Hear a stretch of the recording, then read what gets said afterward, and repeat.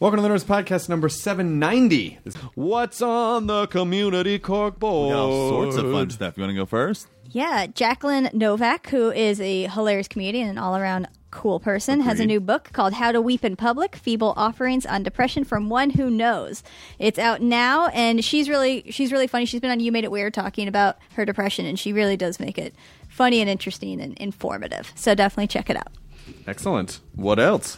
I am running a show on Nerd Melt on March 11th at 9 p.m. called Retro Rad, and it's me and Caitlin Durante, and we are going through it's basically obscure media on Reddit, but as a show where we're showing just crazy clips from old TV shows, and then we do a Win Ben Stein's Money contest where we have the audience and our guests and everybody else compete against me in a trivia contest. And the trivia contest is actually just about jokes from Ben Win Ben Stein's Money. It's a lot of Jimmy Kimmel work. Stay away from that. Is very niche, but I it's enjoy almost it. Like it's in the theater in the back of a comic book store. Matt, do you have a community corkboard I item? do indeed, Christopher. What is it, Matthew? On Saturday, March 12th, 2016, at South by Southwest. In Austin, Texas? Yes, at 7 p.m. to 9 p.m., the Jonah Carey podcast. Hey, that's on the Nerdist Sports. Yes, that is absolutely right. We'll be there. I will be there with Jonah, co-hosting some sports garbage talk. Phoebes Matt Myra will be there. Come out. It's at... I like James Bonding's Matt Myra. I prefer the Frasier one. It's I at like Drinks Lounge, everybody. Tuck salad and scrambled Drinks eggs. Lounge in Austin, Texas. That's 2001 East Cesar Chavez Street.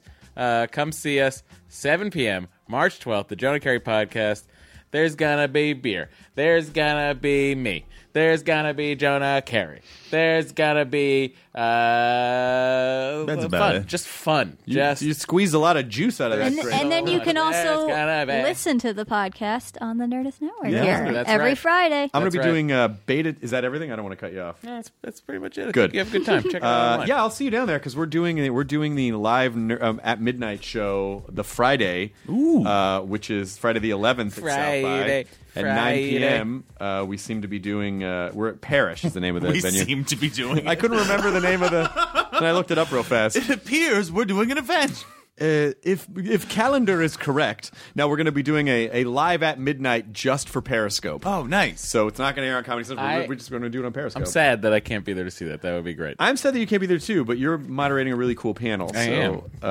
So that'll be fun. Look, they sold out, so you can't come see my panel. What's your panel that we can't go It's to? Vice Principals, the new show from Danny McBride. Oh, nice. With the Goggins. the Goggins. It's supposed to be a hoot. I get to see it this week. They'll send me a link. They're still editing right now, but I'll be prepared to. Yeah, so with the spillover of people who didn't get into that, come to see At Midnight. I think there's going to be some fantastic comedians there that are relevant to your At Midnight interests, and we're doing it all on Periscope. And then also, March 15th, that's a Tuesday, different than we normally do, beta test at Meltdown, 9 p.m. Tuesday beta test. Go to nerdmeltla.com. Why are we doing it Tuesday? Because the Monday night show, I didn't want to boot. I think maybe Andy Kindler's doing a show on that Monday. You wouldn't hear the end of it. Didn't want to boot him off, even though I could have. I would never do that. Hear me out. So we're doing. Line down, sitcom style, down the stage. You both do your shows He simultaneously. was so funny at the Improv last week. Oh I my get to do a God. show at the Improv with Kindler Oh and my Dana God. Gould and Laura Keitlinger and Ooh, that's Kindler, a good and they were all amazing. And Louis dropped in. Andy is so fucking funny. He kills me. But putting a line down the middle for separate comedy shows, you just essentially described what happens at Just for Laughs in Toronto when Todd Glass and Andy Kindler do a show together at the comedy bar. It's the best. Very, very excited about this podcast. This is Michael Showalter and Sally Field. What? Yes, I know. The movie is called Hello, My Name Is Doris, which is a movie that Showalter co-wrote and directed, and Sally Field is the star, and she plays Doris. The movie is delightful and heartbreaking and wonderful and funny, and there's a lot of great Kumails in it. There's a lot of great people in it that you recognize. That is in theaters March 11th in LA and New York. Wide release March 18th. Go support good film. Do it. My Name is Doris. Sally Field, amazing in the film, wonderful on this podcast. And so here we go, the Nerdist Podcast number 790 with Sally Field and Michael Showalter. Wait, one more thing to add about that Jonah Carey podcast. I just read, no badge required. And it's free. Or jacket. And there's free beer. So just go to so that. Phil Collins lovers will Yeah. appreciate We'll be it. like, "Oh, I don't have a badge or a jacket. I'm having a great day." All right, good. Studio. You just made it in. Oh, thank God. Throw me the whip, I throw you the idol. Katie. Katie, roll the thing. Now entering Nerdist.com.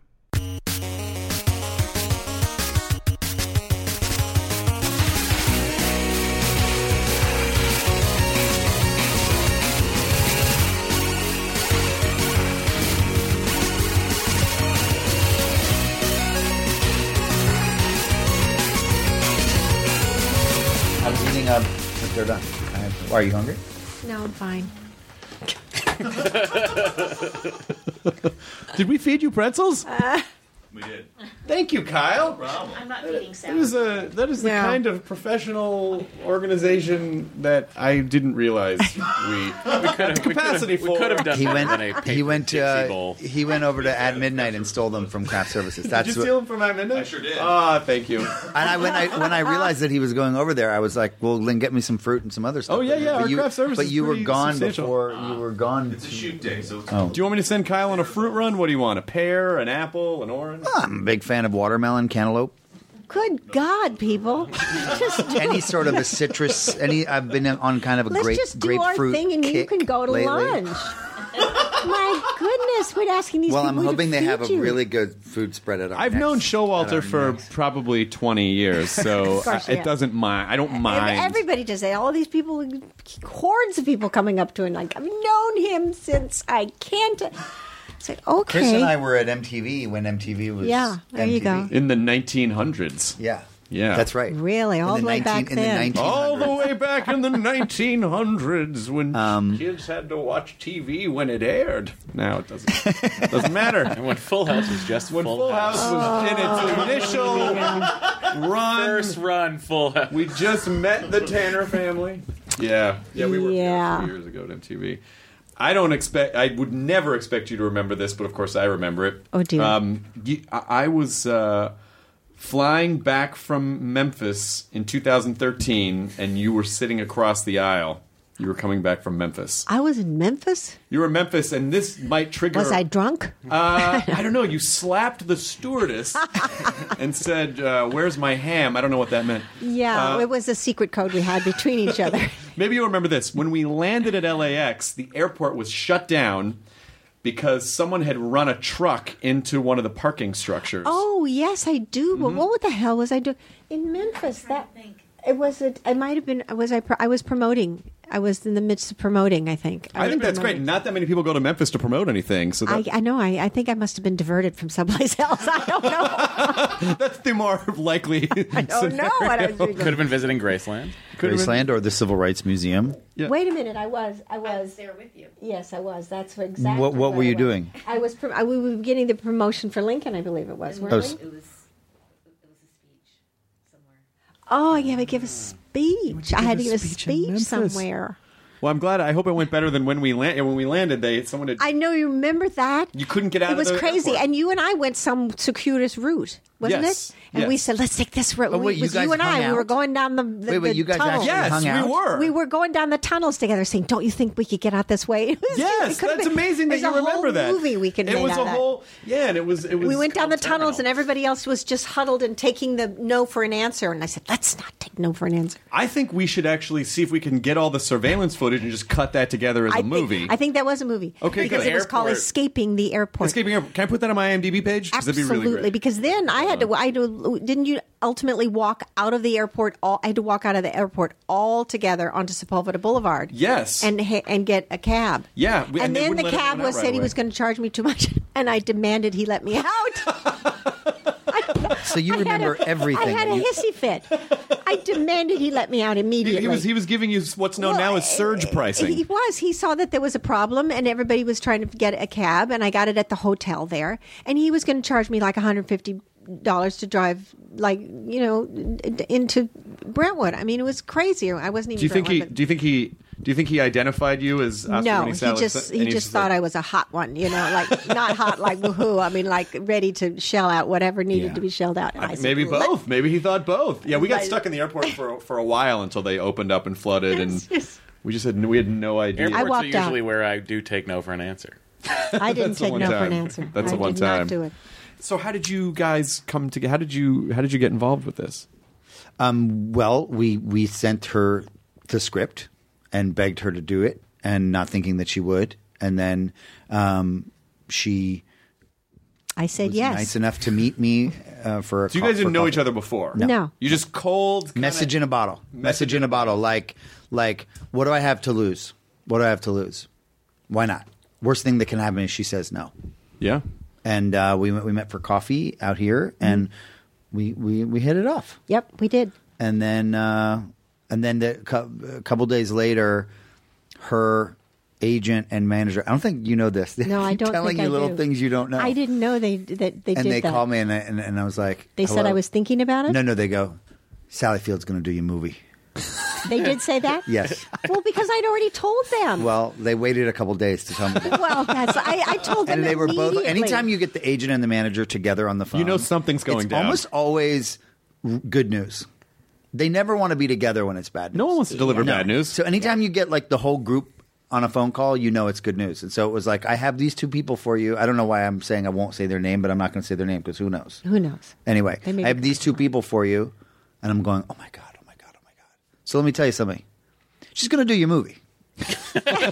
But it was They said like it like kind of that? threatening. But like we're that. dropping you. No, it We was just threatening. wanted to- Like it was my like, hey, gosh. Pipsqueak, hey, Oh, Pipsqueak. no, they weren't disrespectful. Not disrespectful, but it was like, hey, Pipsqueak, this iconic person is going to Oh, work with poo. you. That's his reading of it. They're Is we're gonna work incredibly with you. generous and nice. Don't F it I up. said immediately, I want to do this. I want to do this. I want to do this. So that there wasn't any, How do you pick things? Like, what kind of feeling? What are you looking for when you? Is it reading the script, or is it meeting with someone, or how do you? What is your gut? How do you find that? Certainly, this is just so unique and such a wonderful character and such a unique story. Of course, I immediately said to Showalter, I said, "Can we pull this off? Is this doable?"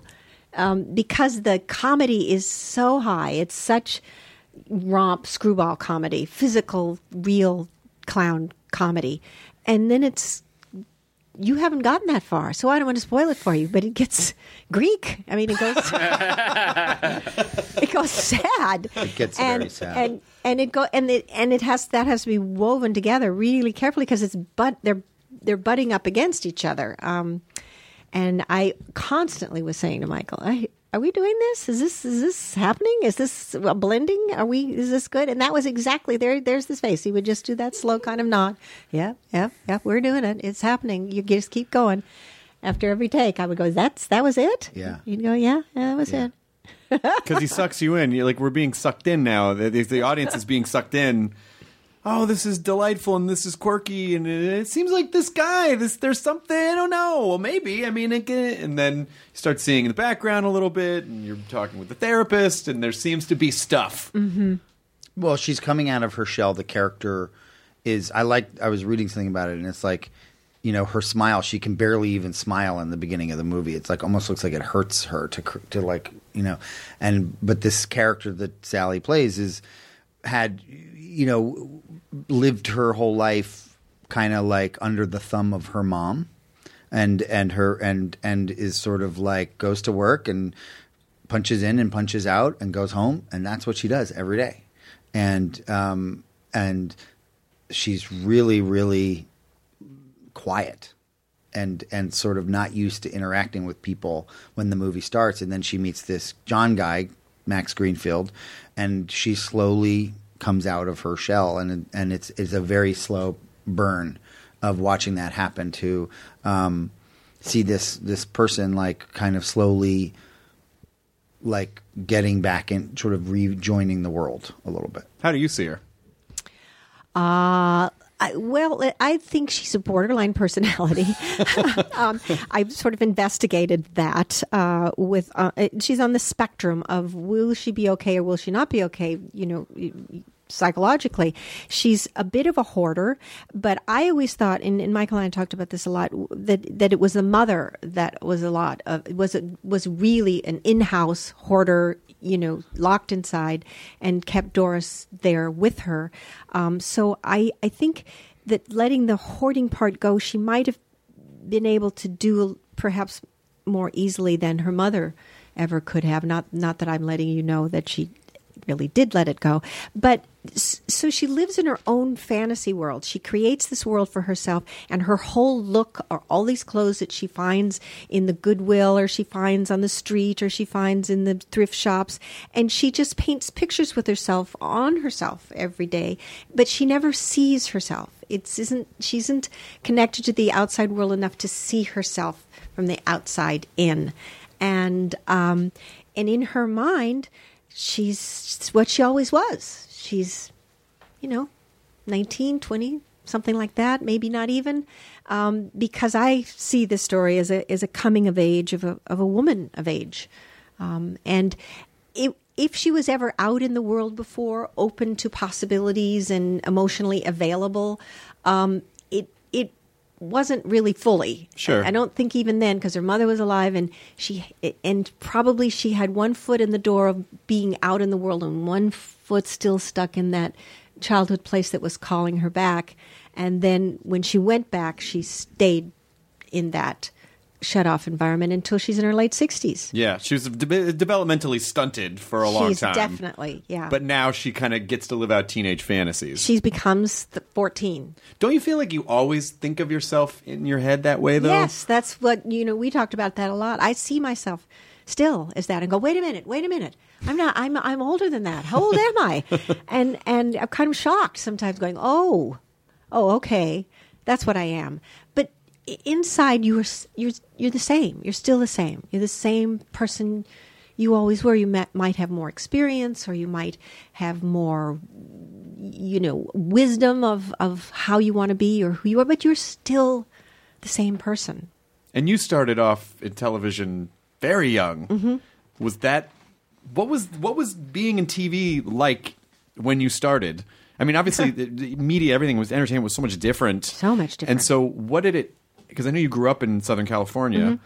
So, what was it? Just I'm here, and there's a television industry here, so this seems like a thing I want to do. And what did it mean to be on TV at that time? Well, I think it was huge, but I had a little Doris in me, and that I kept my perspective so tiny, probably to save myself.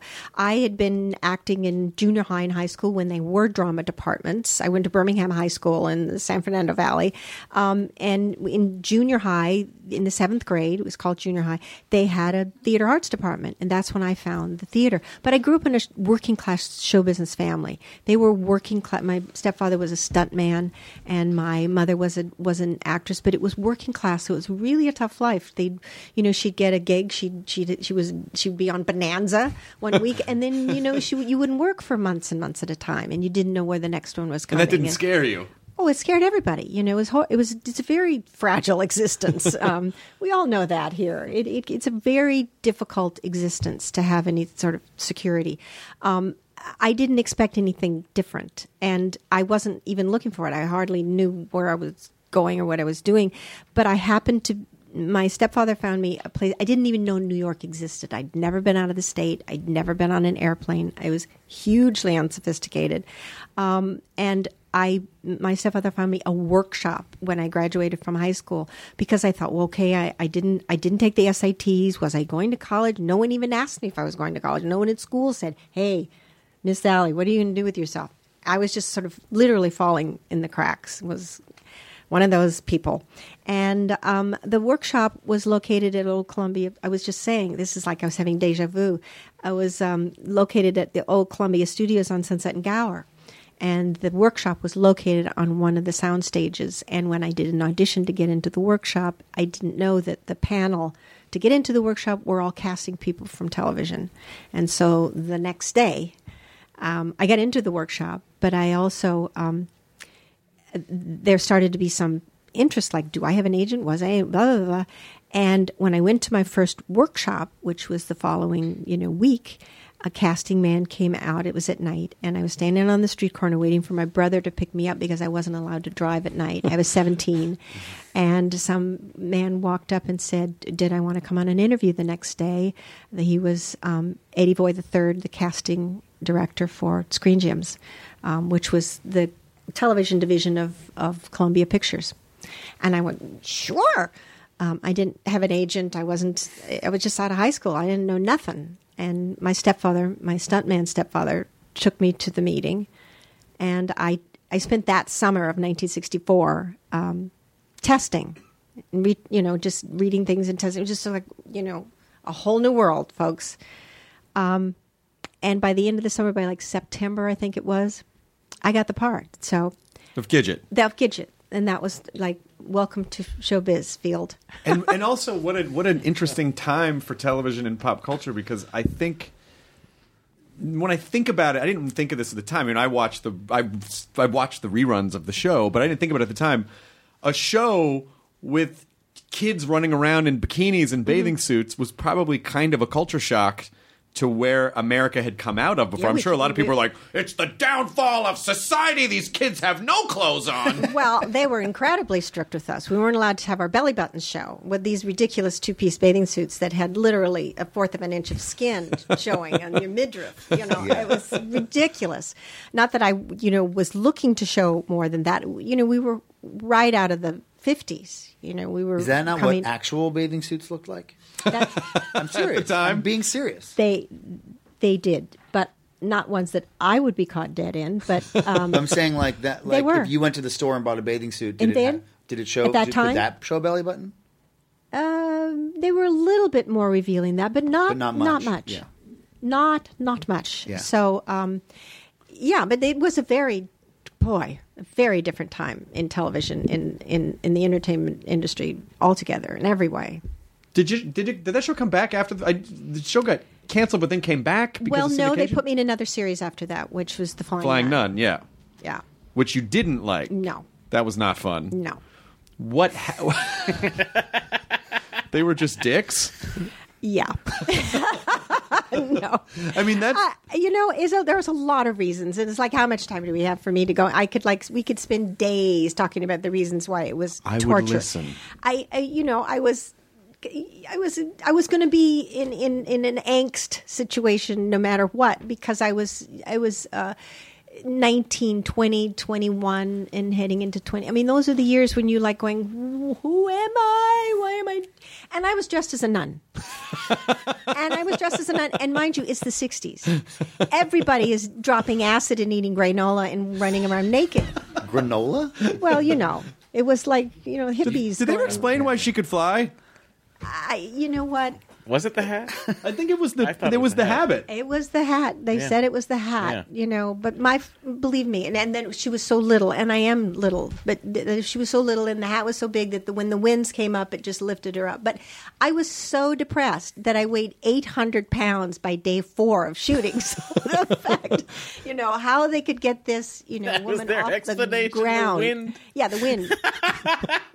Yeah. It's pretty windy up there. here. There you have it. One of the reasons I was so depressed is because it's written all over his face right now. Hysterical. Look at his face. It was hard to be that for 3 years and be forming who you are in your head. This is who I am, and also realizing what I really wanted to be was an actor, and this weren't it. And it was, and also media was much more segmented at that time. If you were a TV person, you were a TV person, Yes, not a film and there person. you will die. Yeah. Yeah. And you started working with Strasberg. Yes. And that kind of helped break you out of the TV. Well, no, I had to break out just by sheer, I'm going to do this or I'm going to die. And literally, I'm going to slice my wrists and rub it all over your doorway. I just, I had to want it more than I wanted. The wind will carry you there. Live. Yeah, really. It was just it's those moments. I really think that those moments, those times in your life when you feel you're in a deep ditch and you're never going to get out, and it's what you do during those really down times that really inform who you're going to be the rest of your life, and always do. They always are the times you get, creative. And so I just kept going, studying, and quit doing I stopped doing television. I tell them I'm not doing any more television, folks. And I think I had 2 little kids by then. I didn't work for like 3 years. But were you completely freaked out? Oh yeah, I was selling it. I mean, I was then reliving what my family had gone through all of their lives, where we were constantly repossessed. We were like, woohoo, we're movie stars. Look at this. We've got 4 jobs in a row. Let's spend it all. And then they would come and get the house and the car, and we'd have to move. So you kind of went, oh, I was always afraid that that was going to happen to me. But how did like Showalter? Because Showalter's background is, comedy, sketch comedy. I know. It was one of the smartest sketch groups ever, The State. How did you guys, at the time, did you ever feel like, oh, I don't know if this is going to work? Or Oh, my God. I mean, yeah. The State? Yeah. I mean, because that was an amazing time for comedy in '92 because the '80s comedy boom was over and this kind of alternative comedy movement happened, and the State was really surfing that. Mm-hmm. But there were not as many opportunities for traditional comedy on television at that point because it had been exhausted by the '80s. Completely, yeah. No, I mean, there was also no internet to make videos for. It was old school, put on a show and hope to get discovered still. MTV was an interesting place to be, as you know. But we were like a band. I think that like our trajectory as a comedy group was much the way you see a band work, which was like constantly infighting, a lot of good ideas. Well, there were like 11 of you. There were 11 of us, all big personalities, all really ambitious. None of us ever set out to be in a sketch comedy troupe. It wasn't like, what I want to do in my career is go meet a bunch of people and like be in a sketch troupe and then get a good TV show. It was like I want to go to college and I wanted to be like a cinema studies guy. Like I thought I wanted to be in academics because that's what my family background is. And then I fell in love with comedy as a kid, but then like we were like a fast burning candle is how I like to think of the State. We were really fast burning. But everyone in the State went on to do amazing things. Yes, every single person from that. And we pushed each other. I think a lot of us owe still having careers to just how much kind of like family brothers, a bunch of brothers competing, like pushing each other to stay in the game and to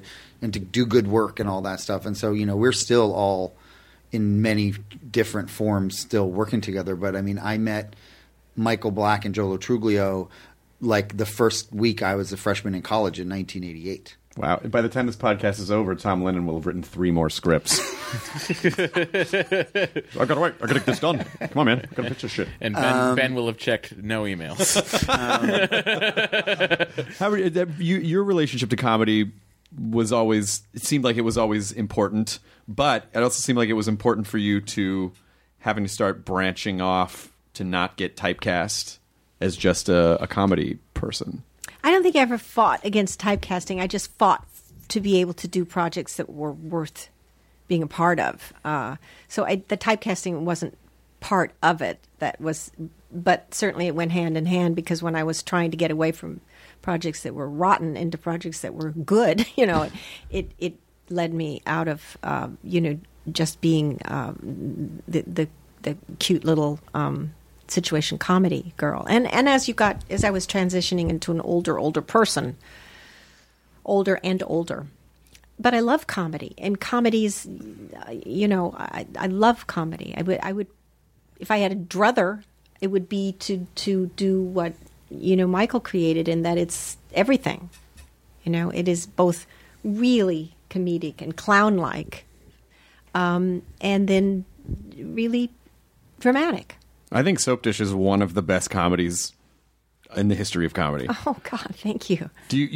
People must that movie. I saw it not that long ago, and it. Aside from like Robert Downey Jr.'s shoulder pads, the movie completely holds up. The comedy in the movie completely holds up. Yeah, that was and great fun and just inspired lunacy, complete and an inspired lunacy. I don't know if are there just like weird ensemble madcap movies anymore? I feel like it's not. Everything's so kind of linear now and gritty, and but that where you just had an ensemble cast of all amazing performers and you throw them together with a good, with just like a good solid joke base. Yeah, joke. It was just one joke after the other, and everybody is shot into space. We're all on some sort of weird drug because the energy level is way up from the get go. It was exhausting, actually. I mean, when you're doing something like that, or you essentially just have to trust.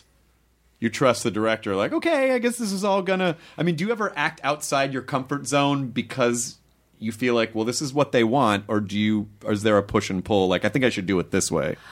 It's really hard for me to go and commit to something that in my core doesn't feel that I can't find the land that it lives in. I find that very difficult. I've really then become so difficult to work with. Well, what about when you were doing None? Well, yeah, that was. What was that like? It was hell, but it wasn't hell because they were asking me to do things that were, in a land that I couldn't arrive. Like asking me to do emotional things. It was the nonsense. It was spouting utter and total nonsense all day long, every day, from before the sun went up till after the sun went down, in a nun's habit. So, there wasn't ever about anything human. Yeah. It was, some robbers had come to the island and, we're going to take the thing. And then Carlos was going to. So what? Carlos? Yeah, never mind. You had to have been there.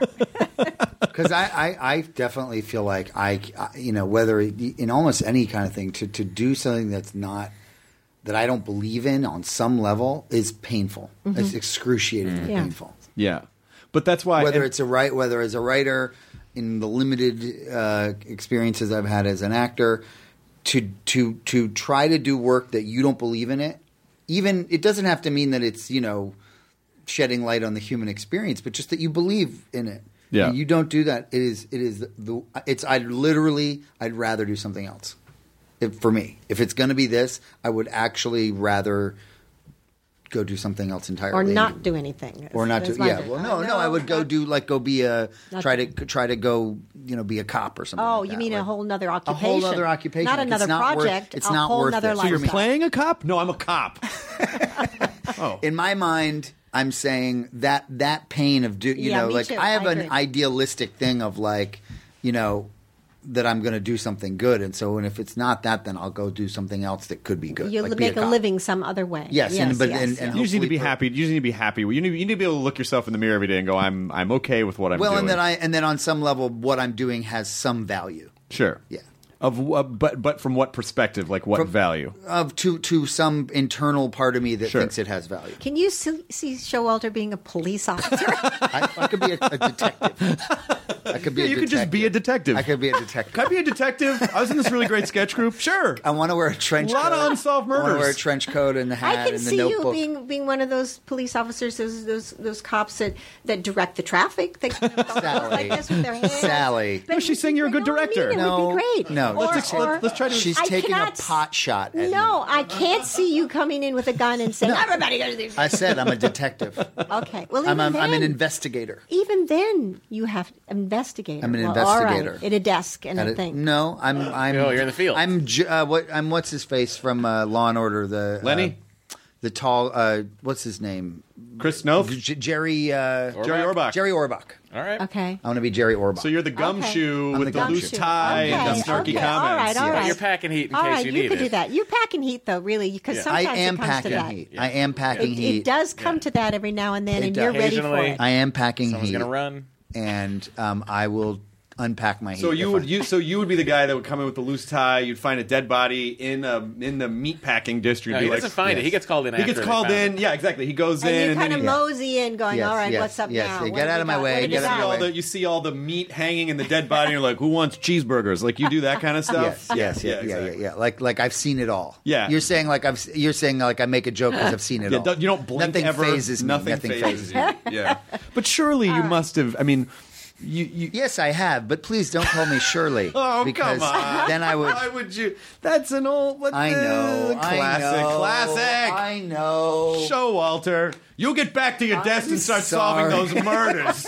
Huh? These murders aren't going to solve themselves. You're in And here take that gun out making of your airplane pocket, jokes. big boy. But you must have. I'm sure you must have been on stuff when everyone's intentions were good coming in. Everyone had the best intentions. The script was great. Halfway through, you realize, this isn't really what I thought it was going to be. No. That's never happened. No, I've been on things that you knew going in you're going to hate yourself every inch of the way, but you need to make a living.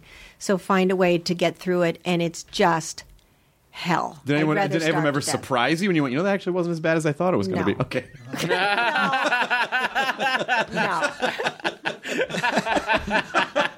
Not a one person. Not even one teeny? Okay. All right. Maybe just a sag.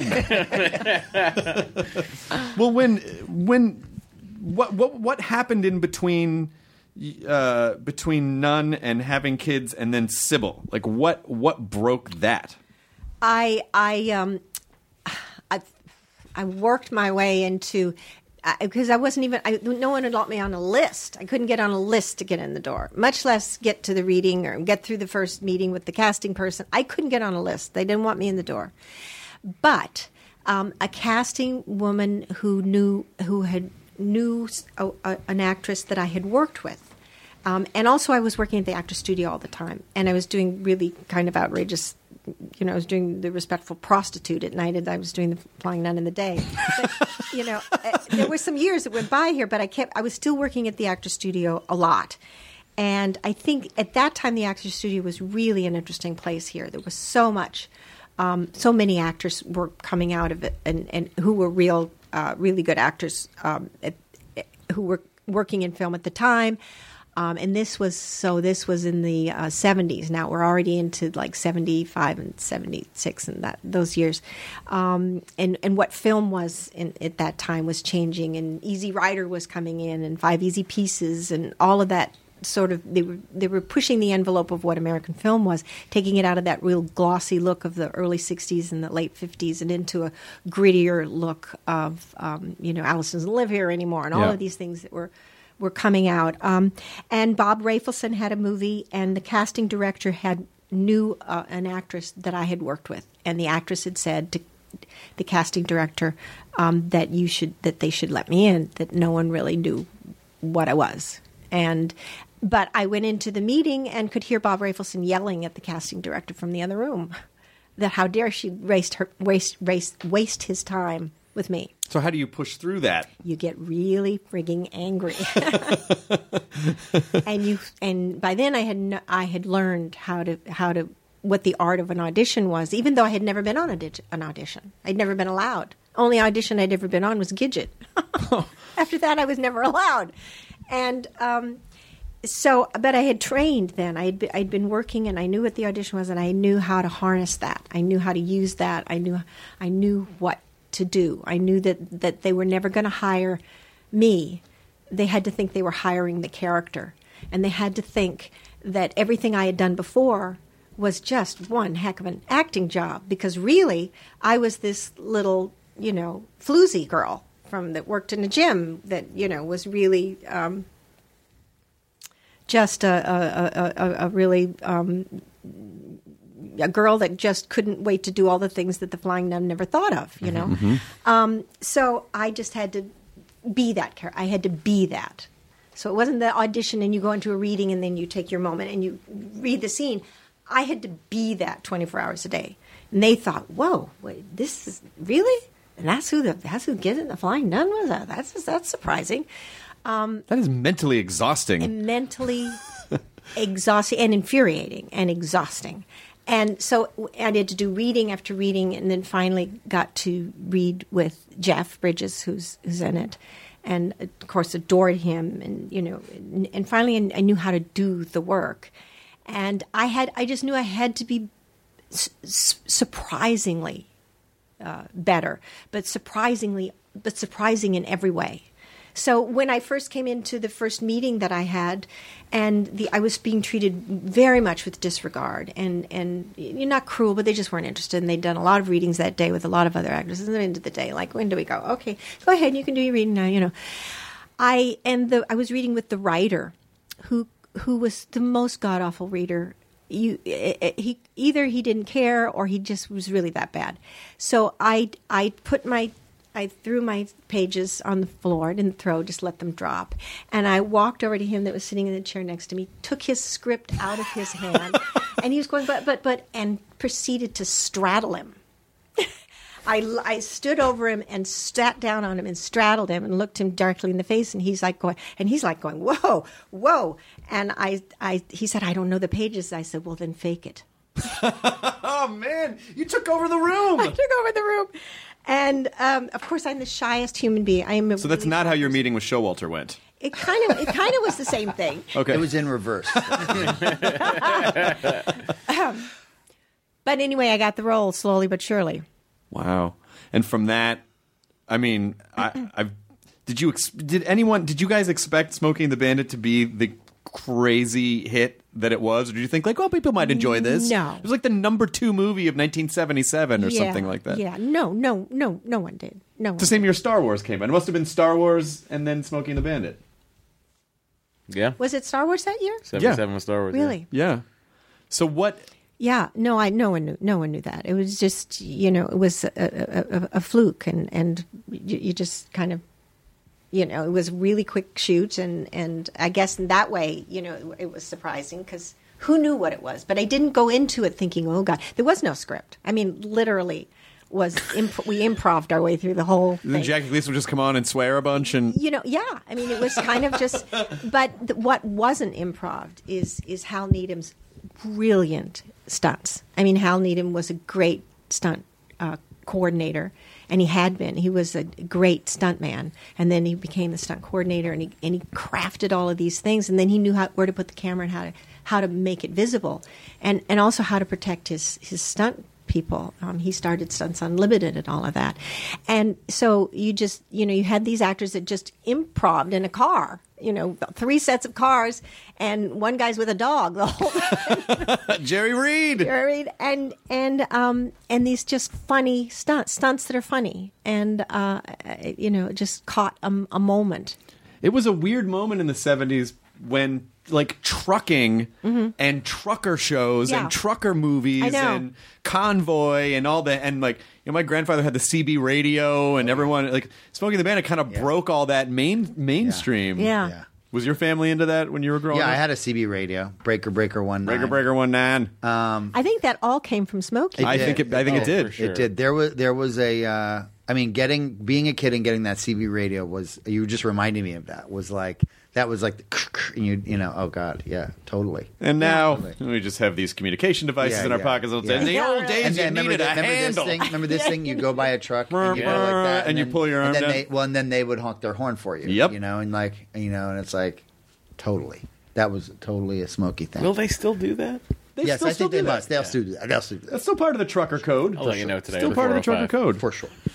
But what is it that motivates you? What is it that kind of what is it that you're trying to do with each part? Is it an exploration of yourself, or is it some external thing that you're looking for? Oh, it's a conversation with myself. It's like Donald Trump, basically. It's a Will you please be president? Because I would love for you to be president right now. It's a way to communicate with myself, with pieces of myself that I might not have, looking for them in a craft, and how I, talk to parts of myself that I don't communicate with normally, and it it really is a conversation with an audience, a faceless audience that to sound really maudlin, but it is what keeps me from being isolated. When I'm doing that, I feel so connected to a conversation that it's hard to explain, but because I guess it's what I do. It's my communication with the planet, with everybody. Does the entertainment industry get in the? It's such an interesting business because it attracts artistic types, but then there's this other kind of weird political structure of the entertainment business that gets in the way. And that's also appropriate just coming out of the Oscars. But it's just such a strange... It's two things that are layered on top of one another that seem very strange. So did the politics of the business and all that, any of that stuff and the awards stuff, I mean, is that just kind of like, ugh, I wish I could just scrape that out of the way and just do the work, or do you mind that part? I try not to look at that part. I think what I do is I compartmentalize. And I think I got very good at doing that, being a little girl raised in the 50s when there were so many things you just weren't allowed to feel.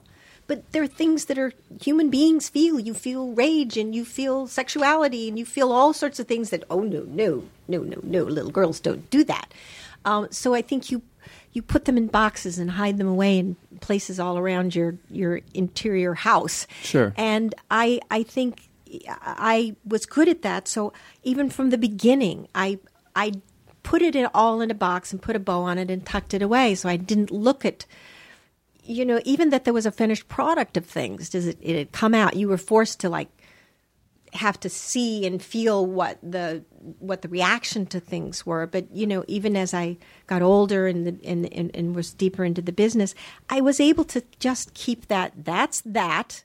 And there it is. And when I have to deal with that, I'll step into that and deal with it. But mostly I just wouldn't look at it, wouldn't respond to it, wouldn't feel it. Does winning an Academy Award feel the way you think it's going to feel? Or is there a depression afterwards? Because you're like, well, I don't know. What am I supposed to feel now? Or is it elating the whole time? How does it? It's better than a sharp stick in the eye. Sure. It isn't that it's not anything. It's certainly something, and certainly, feels, a great deal of accomplishment, especially for me, because it took me so long to get out of feeling that I was just a joke. But honestly, it is all about that moment. You did a project that the work worked enough and caught enough of a wave in that moment in the industry that it was recognized. It doesn't mean that there weren't a whole lot of other films that could very well have been recognized, or other performances, but these were the 5. It used to be 5 and now it's 10 or whatever that were recognized, and this is the one that won. So it of course felt incredibly rewarding at that moment, but it fades quickly because it's always about that moment. And life is about, and most especially this industry is about, now what? Mm-hmm. Then what? Now who are you? But life is about that. You can't hold on to what you were and what that was. That was. And that will inform who you will be. But that won't be anymore. I'm curious for Showalter, from a guy who, I always thought of the State as this is sort of a punk comedy movement, like punk rock for comedy. And it's not mainstream. It's at the time we would say it was for the kids, and I was the kids. Really? I was. Okay. We're the same age, but I was okay. in the MTV generation. Okay. That show was for me. Yes. It was not the traditional sketch comedy show. It was and it was different in that way, and it spoke to me. By the people for the people. By the people for the people. Yes, yeah, yes. exactly. So how do you handle kind of become if you become super mainstream, can you handle that, or do you feel like you always kind of have to be a little rebellious, a little punk, a little can you handle mainstream success? Yeah, I think so. All right. It's taken a long time. I've had a very circuitous route to having a little more work than I'm used to having. And I wouldn't say I've paid my dues, but I've thought about it a lot, and I've trial and error really honed in on the kind of career that I'm pretty sure I want to have. Mm-hmm. And there's a version of success in a mainstream world that I could participate in that could work for me. Sure. And I think I've figured out a lot for myself just on a personal level, just dealing with personal life stuff, to where maybe before I couldn't handle it, and now maybe I can, just the more of the way of, to a lesser degree, of what Sally's talking about with winning an Oscar, which is if I won an Oscar, I'd I can't say on the air what I would want to do. Well, you can say anything. It's a podcast. It's the just internet. Use your imagination. Yeah. Okay. Oh wow. It would be That's just really what you would want to do with the Oscar? No, well, sure. It would be like I'd want to I don't know. I'd want to it's something I wouldn't even be doing, but I'd want to Al Pacino and Scarface or something. A giant mountain of cocaine and right, and and a big kind of thing. and a machine gun and just rah! I hope someone. Here you go with that gun thing in your pocket again? Yes, Jerry Orbach. He just Showalter just wants to be famous enough so that it's not crazy for him to wave a gun around. That's Showalter. Yeah, I tell you what. No, and for what it's worth, I couldn't hate guns more for what it's worth. But like you have a little bit of success, and it's like you I think I'm at a place now where like I could take that in stride. I know that it's not that in the grand scheme of things. It is like, okay, so I still gotta drive home in traffic and deal with my family and my obligations and that. So I feel like I'm a little grounded to where like I'm ready to like not need to be that rebellious punky kid that I was for a really long time. I mean, for Sally, to have the kind of career that you've had and continue to have and will continue to have, I mean, it really is just amazing thing after amazing thing that you've done. And I just do you have a really strong sense of who you are and it's separate, kind of what you were saying, separate from all the film stuff, and you're comfortable with yourself? Do you feel comfortable with yourself? No. Really? Not totally. I think I'm always working on feeling comfortable with myself. Some days, no, I'm always sort of like irritated. I don't know if I'm really comfortable with myself. I don't even like the thought of it, really, because that means you will like be, Are you saying that's what I said? No, he asked me. I asked. But are you insinuating that that's what I said? No, I don't think you ever were. I would never. Good. You said you were. I'm paranoid. That you said I take was. back what I said. I take back what I said. It's too late. That- I take wait it a back. minute. No, it's too late. No, we'll erase Words it. have power. He can erase it. You can't She can erase from it. Sally Field's Wait a brain. minute. That I think that you said that you were comfortable with yourself? Well, do you think I'm comfortable with myself? No, not Okay, in the good. slightest. Good. Judging by the fact by how many times you asked that question, I would say the answer is no. You're the most uncomfortable with yourself of any human being I've ever I just seen. think it's so easy to spin off the rails. Particularly in the mercurial business, and like you have ups and you have downs, and you have things that you spend a lot of time throwing your emotions into, and sometimes they don't pay off. And so, what pulls you back and keeps you grounded? I guess is probably the better way to ask that question. Probably if I don't know what really. I mean, we have to really figure out what the word grounded means. But I think because I'm so close to my children. They've always been my home. Yeah. That was my safe place. And that's that outside world, and that can just like go there. And here I have all of them, and grandchildren, and so that's where I live. But also, I'm really a hermit. I'm very much like Doris in that I'm really antisocial.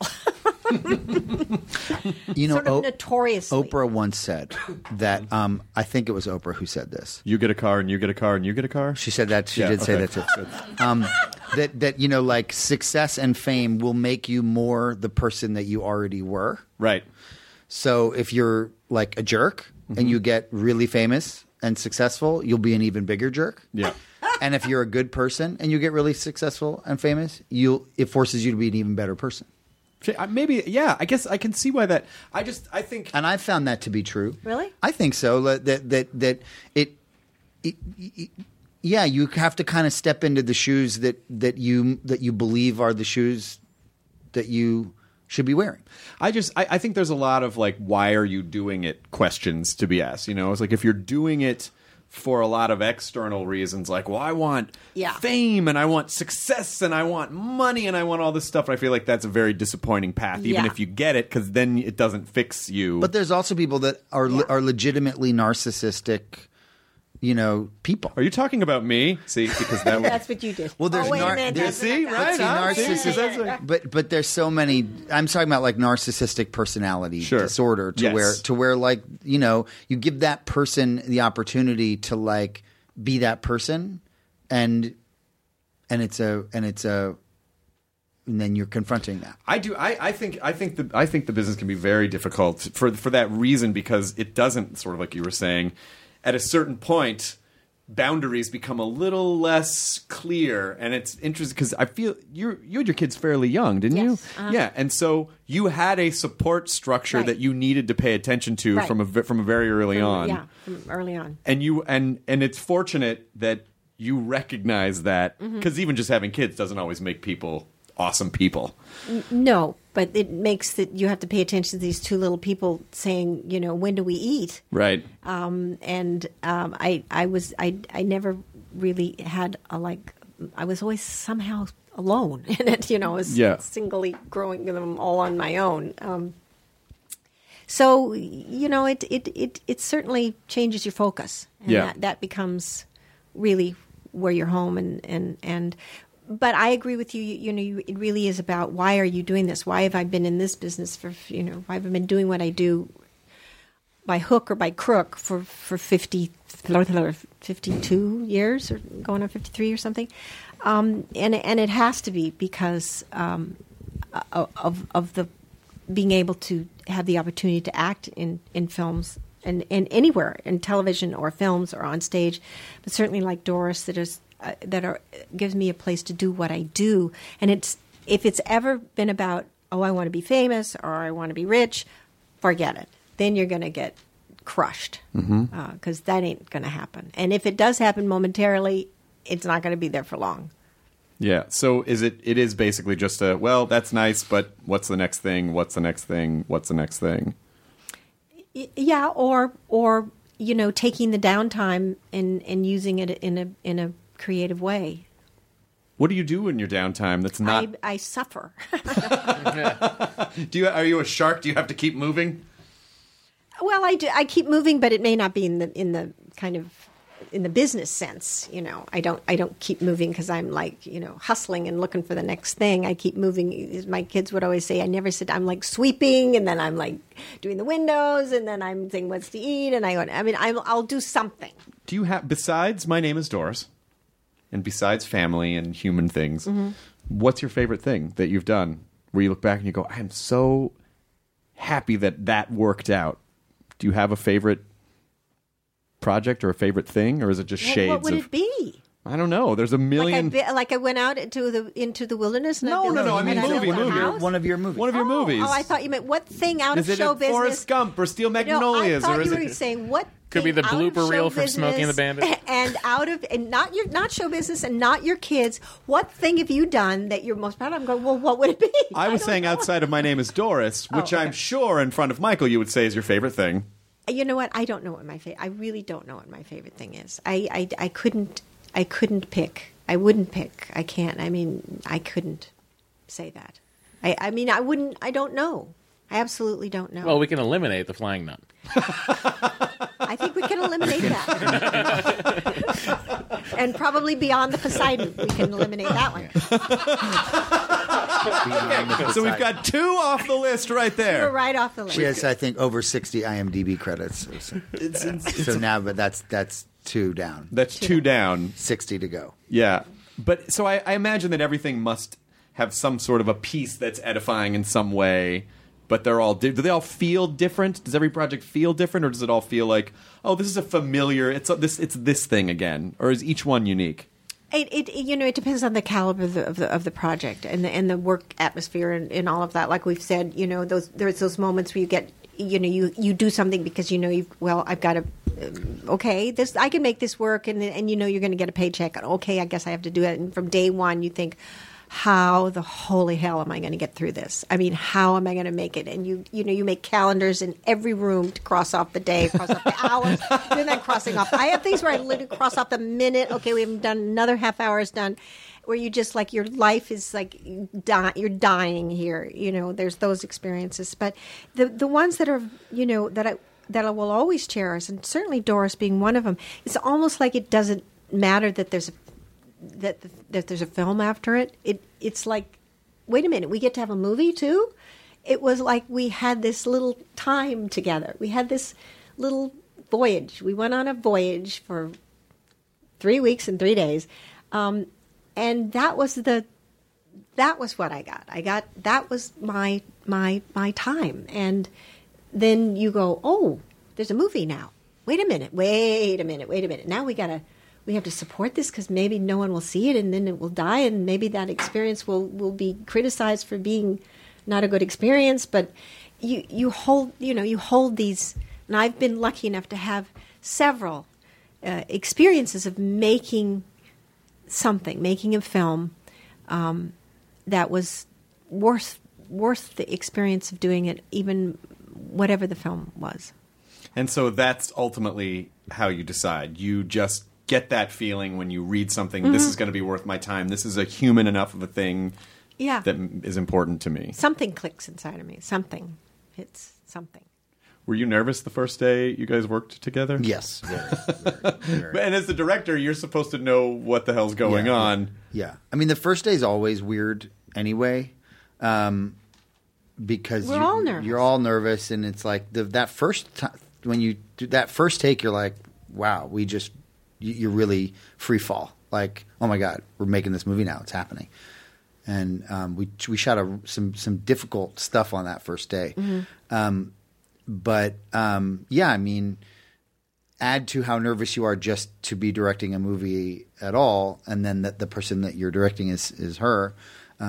Very nervous, but you get through it. And Sally was, we'd already kind of gotten to know each other a little bit, and so it was like we were already I kind of knew a little bit about how she worked and how this was going to go and everything. But yeah, I was nervous. We were already linked. We were linked. But I was nervous too. We talked about it. I was like, Well, it was the first time you'd worn the costumes with the character land. Yeah, and it was the first time you'd really rhythm and who she was. Been her. Yeah.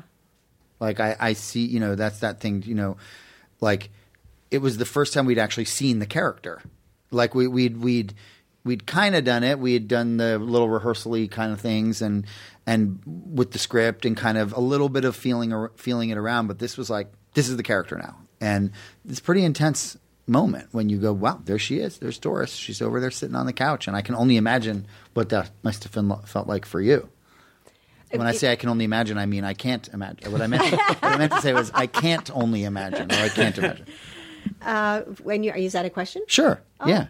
I don't know. I just it's the intense concentration. That sort of self-hypnosis place you put yourself in as an actor to arrive someplace that isn't really you, and to also harness all of the things that are you and put them out of the way, physicality and things to try to have Doris's rhythm and Doris's personality.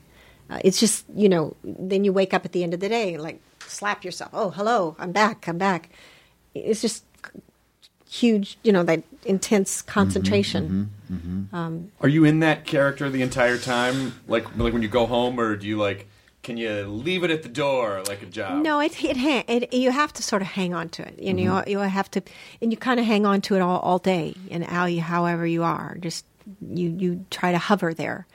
And it was always hard for me because early in my life, it was new that actors would act like that, so I'd have to try to hide it because then they would think there was something wrong with me. I was mentally. And at one point, like on Sybil, when I was like that, I was on the streets of New York, and someone called the police that there was a crazy woman standing outside of their store, and we were like getting ready to shoot, and I was standing outside of the store, sort of going like that, sort of, bobbing back and forth, concentrating on the being the character, and the people in the store called the police. Oh my God! There's a very strange homeless person out here and going.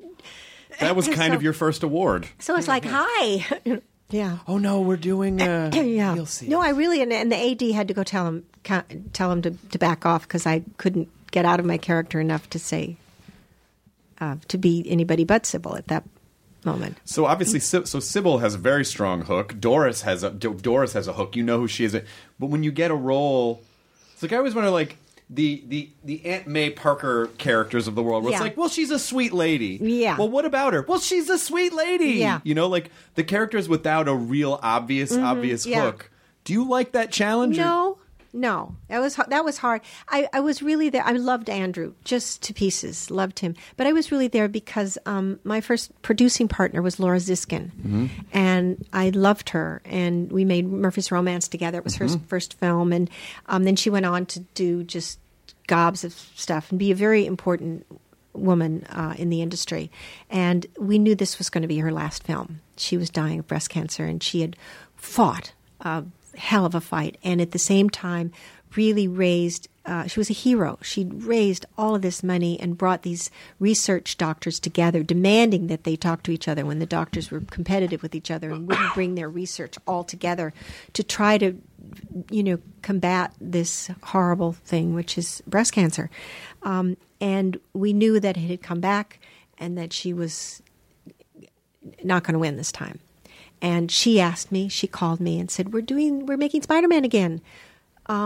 And would you be Aunt May? And I was doing a television series at the time. I was doing Brothers and Sisters. And I said, yes, I'll be there. I didn't read the script. I didn't know what it was. I didn't care what it was. I needed to be there. And I was. So every day was fine. Yeah. And I got to work with Andrew. Yeah. So it was fine. Better than fine. I got paid. You did. Yeah. But you also did that. You also did something for your friend, which was Yeah, and so I was super glad to be there. So as we're sort of winding this down, first of all, everyone should know that My Name Is Doris opens 11th, but wide March 18th. Yes. If you're wider March 18th. Yes. Do you have any kind of any last nugget of wisdom that you can leave with people?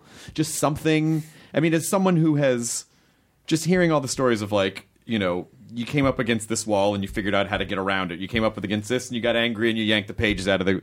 what is it? What's the fire in your, I think my manager would call that the fire in the belly. What's your fire in the belly? How do you keep pushing through and pushing through and pushing through no matter what? I think the real question is, how do you quit pushing through for me? I mean, how do I just say, okay, that's enough. That's fine. Thank you so much. I don't know. I don't know. I'm not really sure what's next, even though I kind of know what's next, but I'm not telling you what it is. Please. I know. Okay, I thought that would work. No. I gave puppy dog eyes. No. It didn't. No. But I don't know. I'll just keep going until the flame dwindles and I decide to sit down, and or I just can't find a spot to put myself anymore. I mean, it's clear that would only happen if you just didn't want to do stuff anymore. Well, if you were that's just very nice. Isn't fulfilling anymore, or you didn't want to do it anymore, or whatever. Well, that's very nice of you. I keep saying we ought to do Doris too. I'm saying she goes to Paris and does the catwalk. I'm writing it we're writing it as we speak. The designers find her. She's the. But then it goes to her head. She gets very successful. Doris is such a great character. I think you should do a series of films that'll explore. Each sequel is a different genre. So there's a horror. Then there's a sci-fi Doris. Then there's an action Doris. Doris gets marooned on Mars, you mean? Yes. Well, I'd like to do with Doris what we did with Wet Hot, which is we get Sally and Tyne Daly and Caroline Ahrens, and we go to Netflix and we do a sequel on Netflix. That would be fantastic. Is there a genre that you haven't? Is there a genre that you would like to do more of? I've never really done any horror stuff. I don't really like. I won't know that I want to do, but I do really good horrors, beyond belief good. Yeah. I mean, please, Alien, all of that. I mean, that's horror. I mean, it couldn't. It's my favorite thing. I love, the Hitchcockian sort of. I would like to do gothic I've never done that kind of sort of stuff. I mean, period. But except for Mary Todd, she was pretty gothic. I don't know. Mary Todd Lincoln was pretty gothic. Yeah, wasn't she? She was a dark character. Yeah, she was. It's a very dark character. But, you've both been amazing. And I'm very proud of you, Michael Showalter. And I hope that doesn't sound arrogant. Thanks, Chris. But it's one of my favorite things, and maybe you feel this way too, is when you start off with people and you notice, there's those people, I like them. And then you kind of see when you get to be in the business for a little while and you see you're doing great and it's kind of nice. It is? That's unusual. Really? Because there's a lot of people that go, if he's achieving something, it means I must be losing something. No, those people are horrible. Well, I have a resentment. People. I have a resentment towards you because I've done At Midnight twice, and I go on knowing this is going to happen. I'm always and you got eliminated first both times. I tried. I'm that guy. I'm the guy that gets eliminated first on. Can I tell you? There's the trick to At Midnight is I've the buzzer. been told the trick. It's the buzzer.